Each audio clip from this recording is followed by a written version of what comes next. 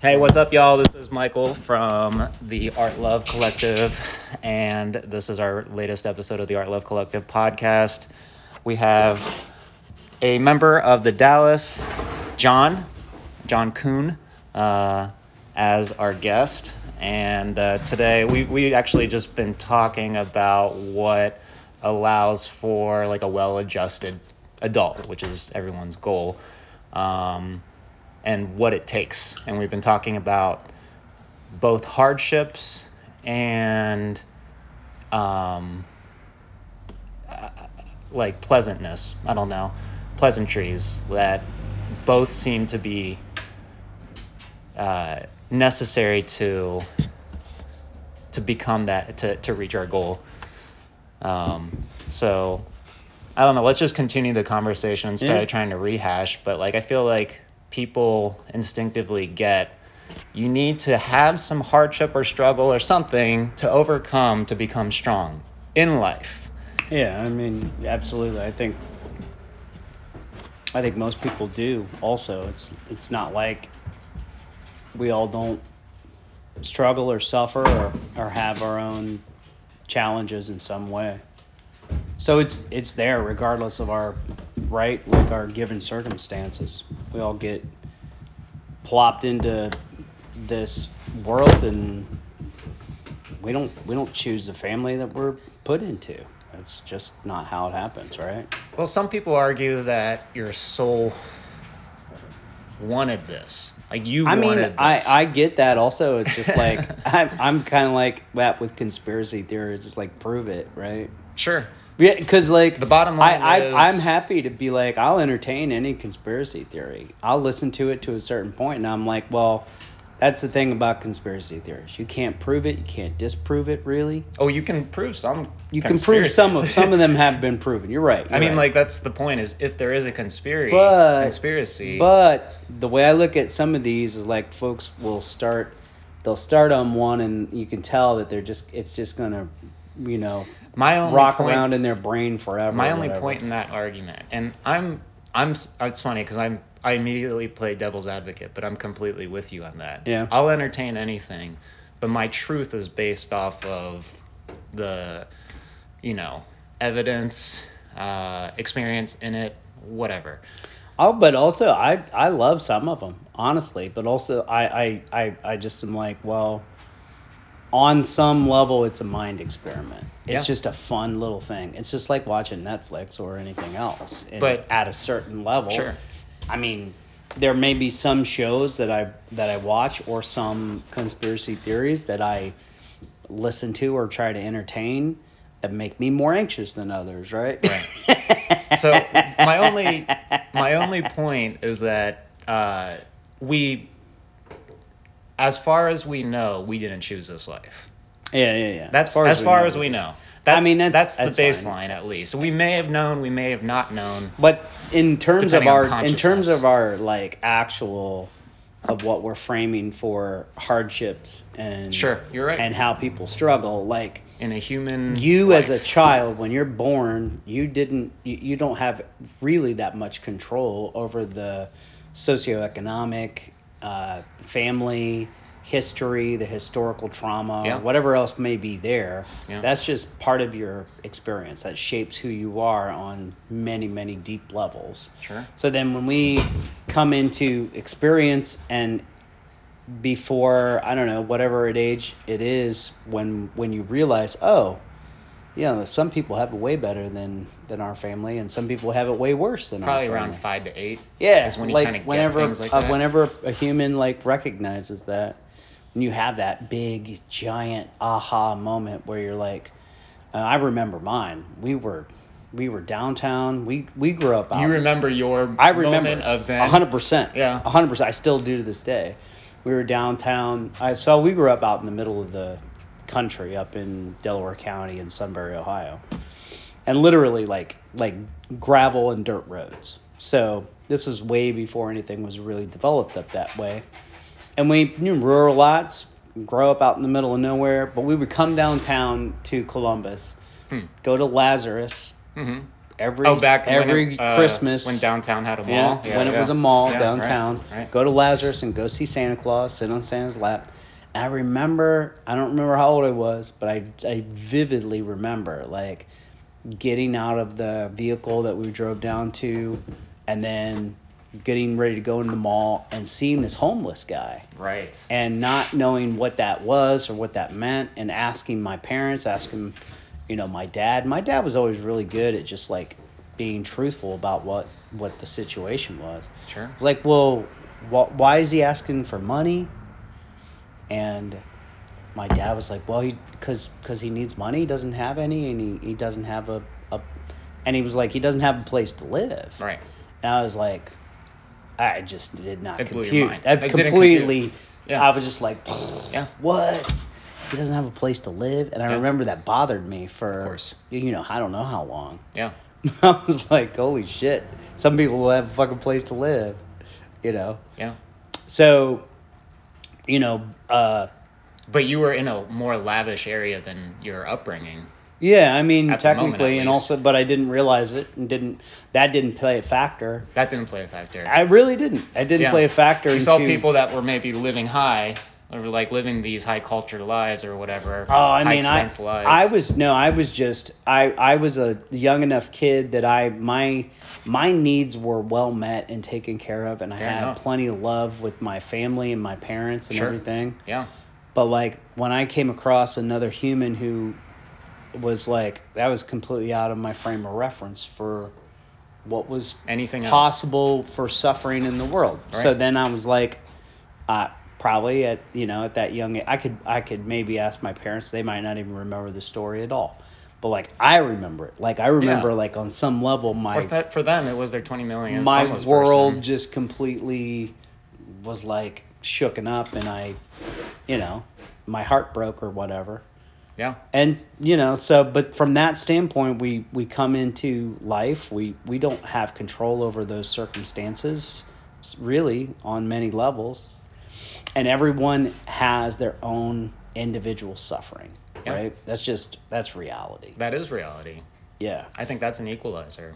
A life requires it. It's an equalizer until people get too attached to their own suffering and forget that others suffer also, right? Yeah, that's why it's the true equalizer. Like we see that right now in the world. That's for real. We see that with the Israel and Palestine conflict, and at the heart of any stuff that's happening in the Congo. Yeah. I mean, it's like you look at that and deforestation and all that blows my mind. Yeah, lots of lives. Yeah.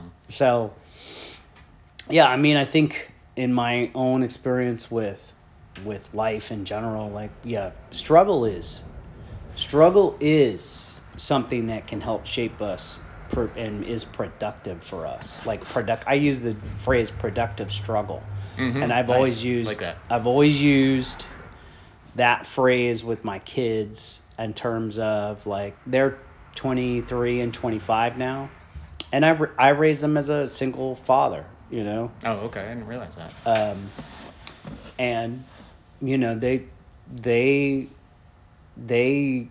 their experience was like, we didn't have much money.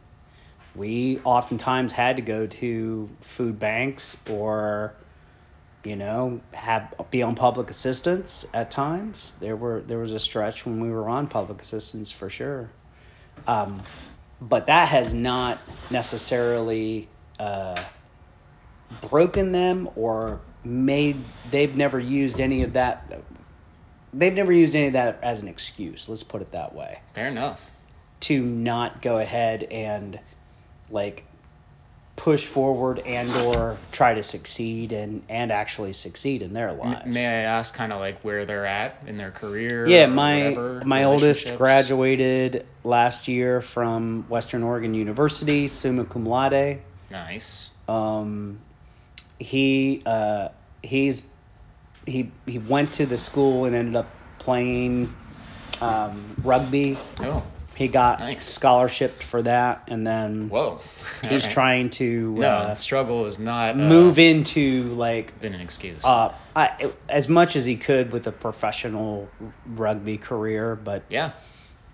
not the greatest in the United States, so to speak. Okay. But whatever. Well, whatever. Then. Yeah. So he's still well above the average.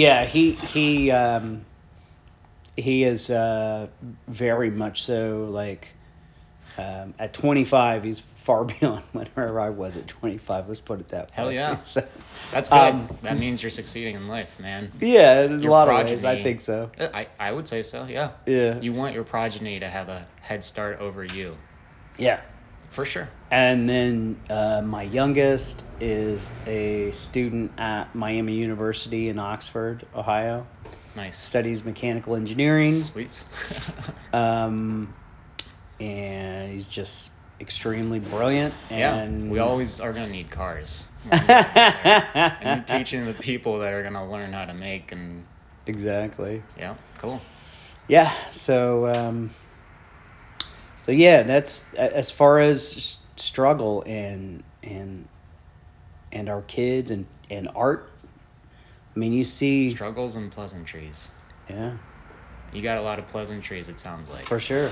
I mean, that's the thing. Pleasantries don't have to cost money per se, so. Yeah, I agree. Like love and friendship, free.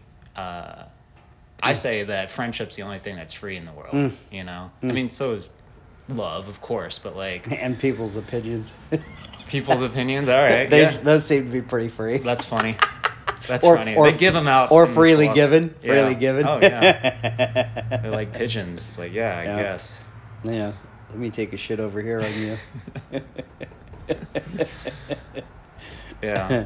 Yeah, but yeah, I think even before we started recording, we were talking about growing up with an abundance of love and security and you know, like I was saying, like my wife was raised more very secure in a lot of ways, like financially, with love, you know, vacations, things, and all that kind of stuff, experiences, like checking out places just, you know, over the weekends or whatever. For me, it was kind of like, it's sort of weird because when you look at it on paper, I was born in Japan. I came back here to Ohio, and we went back and forth a couple times, or once every couple of years or whatever. So it's just like, oh shit, that's very affluent, right? Like, it's damn. Right. And my grandmother, my Japanese mom, my mom's mom, Kyoko, she was the one that would pay for everything. And my parents would they just kept borrowing money from their parents and stuff. So it's like actually both my dad's side and my mom's side were better off financially.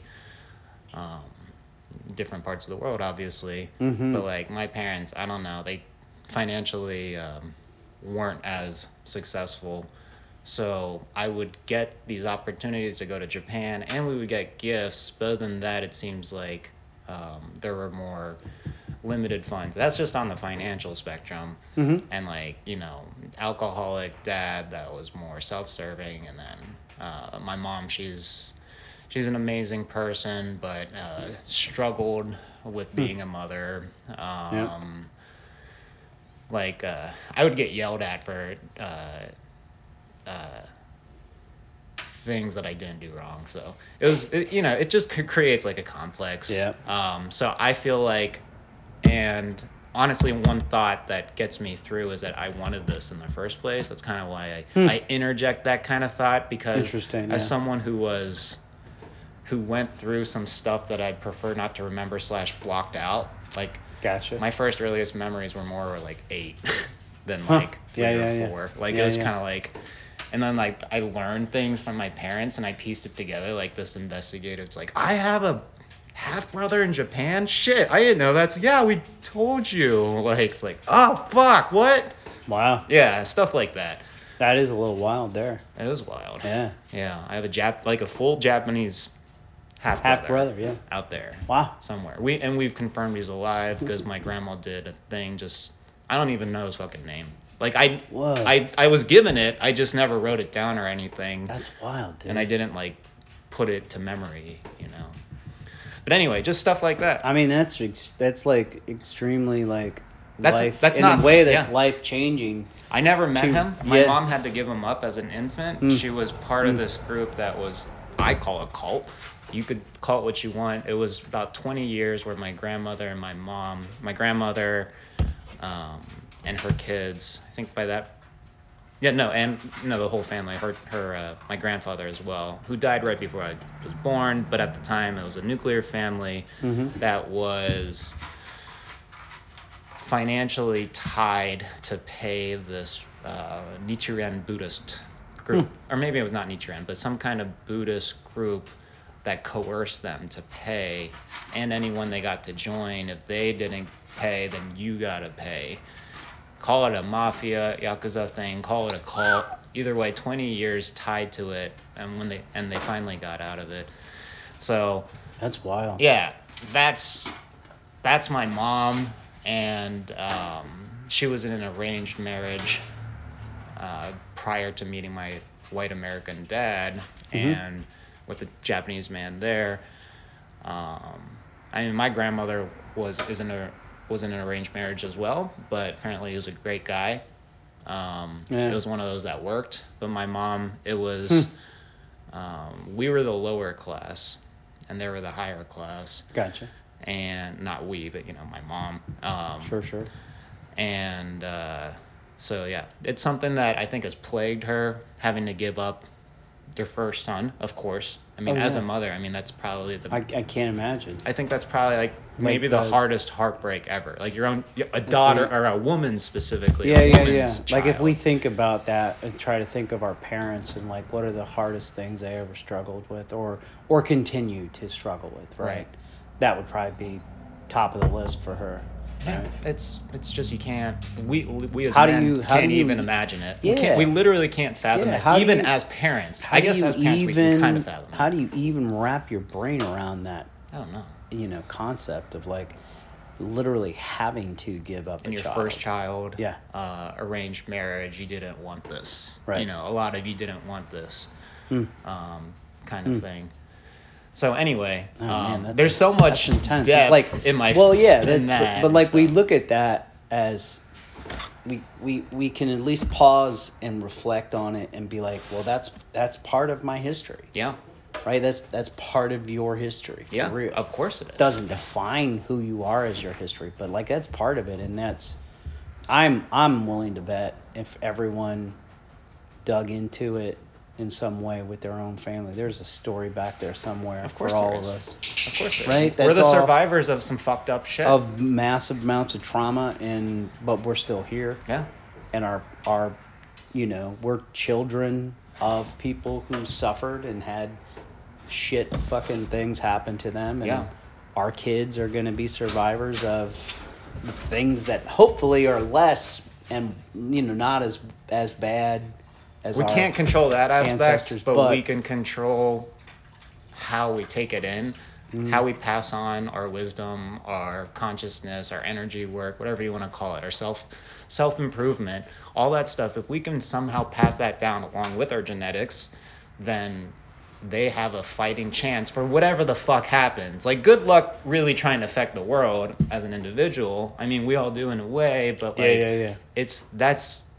you might as well say that's impossible to control. But that goes back to my point to begin with, that like you just said, we don't have control over a lot of that. Not all the stuff outside. Right. But in the end, like the whole concept of like, did we choose this or did we weren't? That's why it's like worth a lot of people. pondering. A lot of people I don't make that subscribe to serious it as much as seriously pondering. But it's real. I'm not trying to win an argument, but Sure. ultimately it is good mental food for thought, where it's like some make the argument like, man, our kids and we as little babies, we didn't choose to come into this life. It was our parents kind of beckoning us or whatever into existence, Yeah, right? even before. But like, right. Your point's good too, where it's like, yeah, no, my soul probably chose this on some It helps level. me. I'm saying, regardless of whether it's true or not, it does give me ease in the depths, in my dark nights of the soul. When I do a deep meditation, that gives me. It's like, no, buddy, you asked for this. You wanted this, and even if you look at. I remember when I'm 38, and starting from when I was 15, I was like, all right, I feel like I'm finally fucking living a life that I enjoy. Huh. Like, even though I actually hit my hardest depression well after that, like, I did feel like my life finally fucking, it's not like my consciousness started then. I was well conscious by around 8, maybe a little delayed. It sounds like it's delayed based off of when I talk to people. My wife was like 2 and she was getting what was happening. You know what I mean? There's a big difference there. But like, when I was 15, I was like, yeah, this is good. I'm doing it. And so I really feel like, let's say up until 15, you could make the argument that I wanted it, I didn't want it. Either way, from 15, I made it a point. Like, this is all on me now. 3 years prior to being an adult, quote unquote. Interesting. Yeah. I was like, this is on me. So and maybe you're talking about like the concept of when are we able to fully like embrace our set of circumstances? Yeah.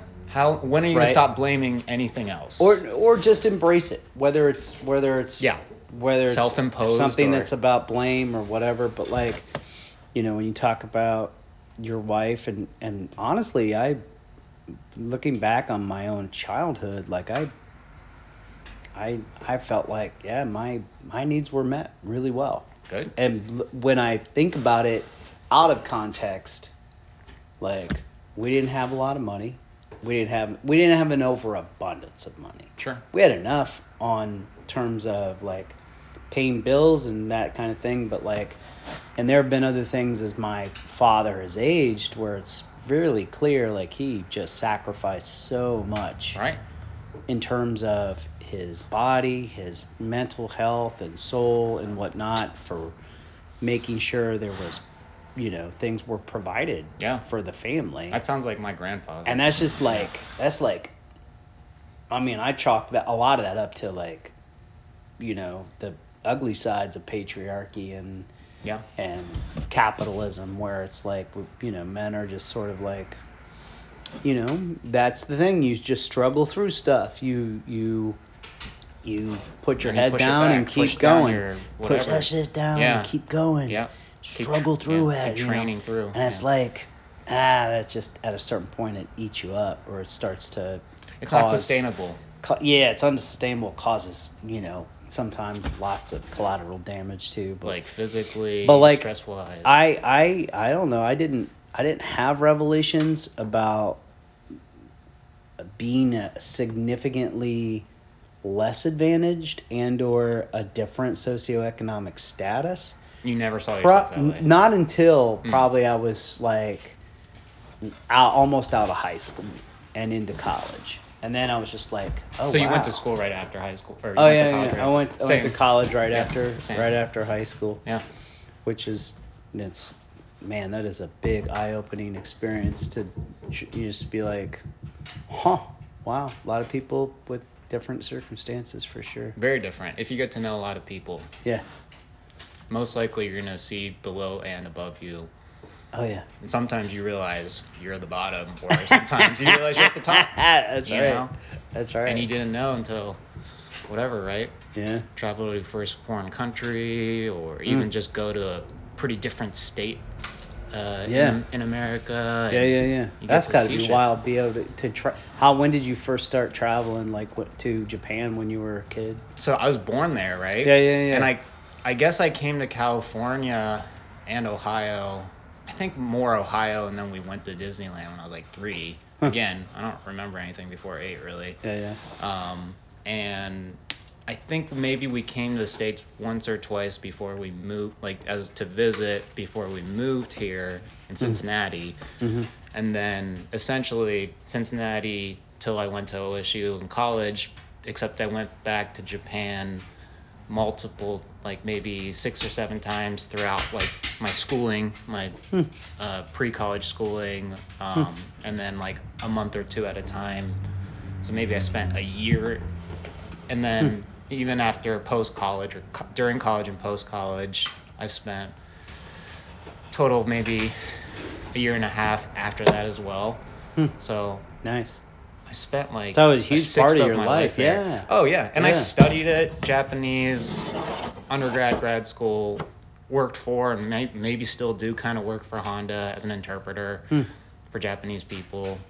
So, and obviously, like, I'm like obnoxiously Japanese. I'm like obnoxiously, like, aside from being fully Asian, people are just like, fuck, he's just Japanese. Like, there's that up there, that painting. It says Japan. That's the kanji for Japan. Yep.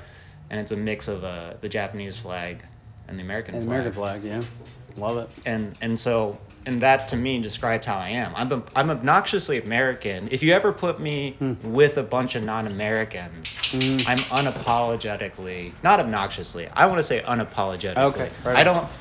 I guess you would become obnoxiously Japanese if you had like a top knot and I do top knot. That's why I'm growing my hair. Carried around a samurai sword or something. Yeah. I mean, I always already wear a hakata. I'm just saying. One less a sword. Where's the line between obnoxiously something and just unapologetic? I'm just very proud of my heritage. Unapologetic, very proud of my heritage. When I was a kid, I went to Japanese school every Saturday, basically 1st through 9th grade, and that's a full Saturday school. And I was... It's a sweet brag. I love that. Struggle/brag. You look at like you're like oh that wasn't Japan. great. I hated being seen with my mom. Yeah, that's like in public, Yeah, when we were kids, we grew up Catholic, so it was all Sunday was Catholic, Sunday school and sure. That's a whole mind fuck. I wouldn't want that for myself. We talk about cults. That's the thing. Is like struggle is the equalizer, and I almost see it as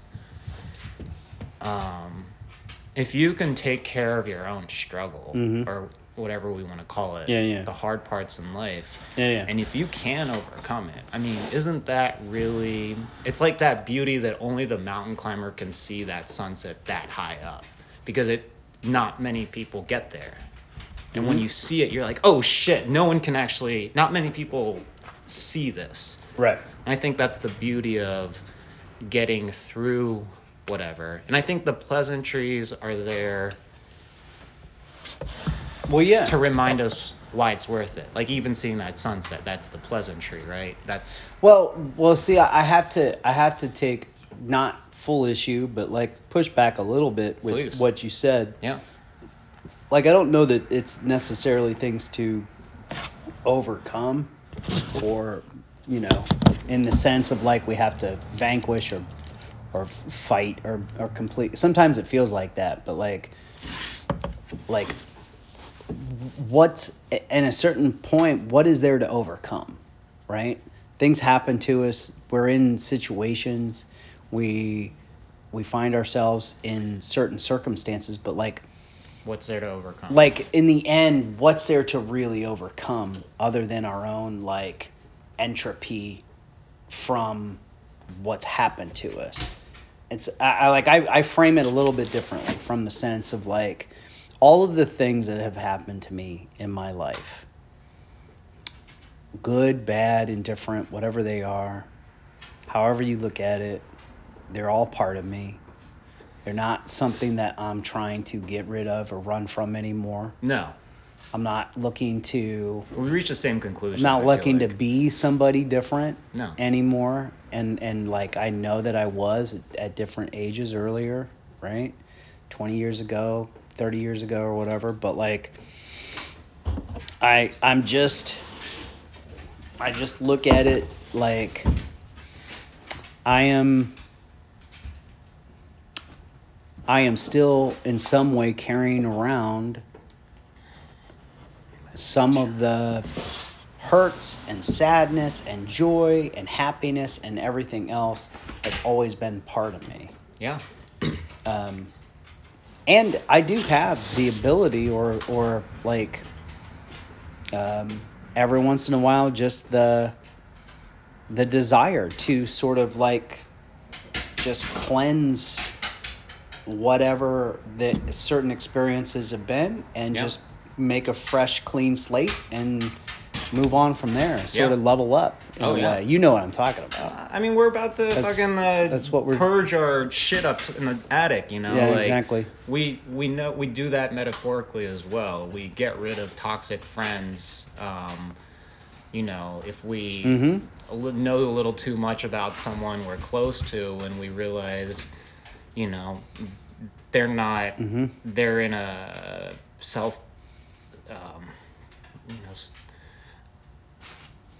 like some kind of cycle that is like disastrous to themselves and the people around them. Their own version of gotta cut it off. Self-imposed exile or something. Yeah, because you're just gonna that hurricane is going to affect you if your house is too close to it. And that's what you're willingly doing. If we think about that upstairs space that we're actually talking about too. Yeah.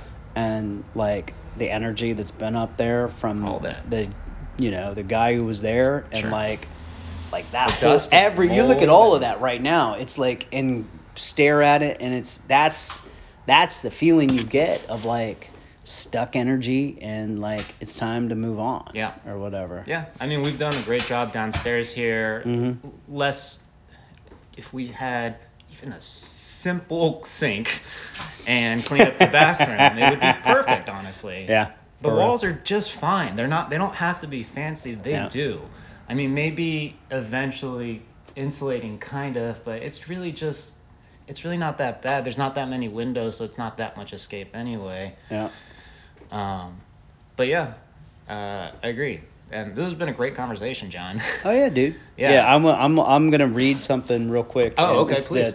It's really what I even said to you like before we started taping, but this is from someone I follow online. He's a Lama Nice. Rod Owens. A Tibetan or? Yeah. Nice. Yeah.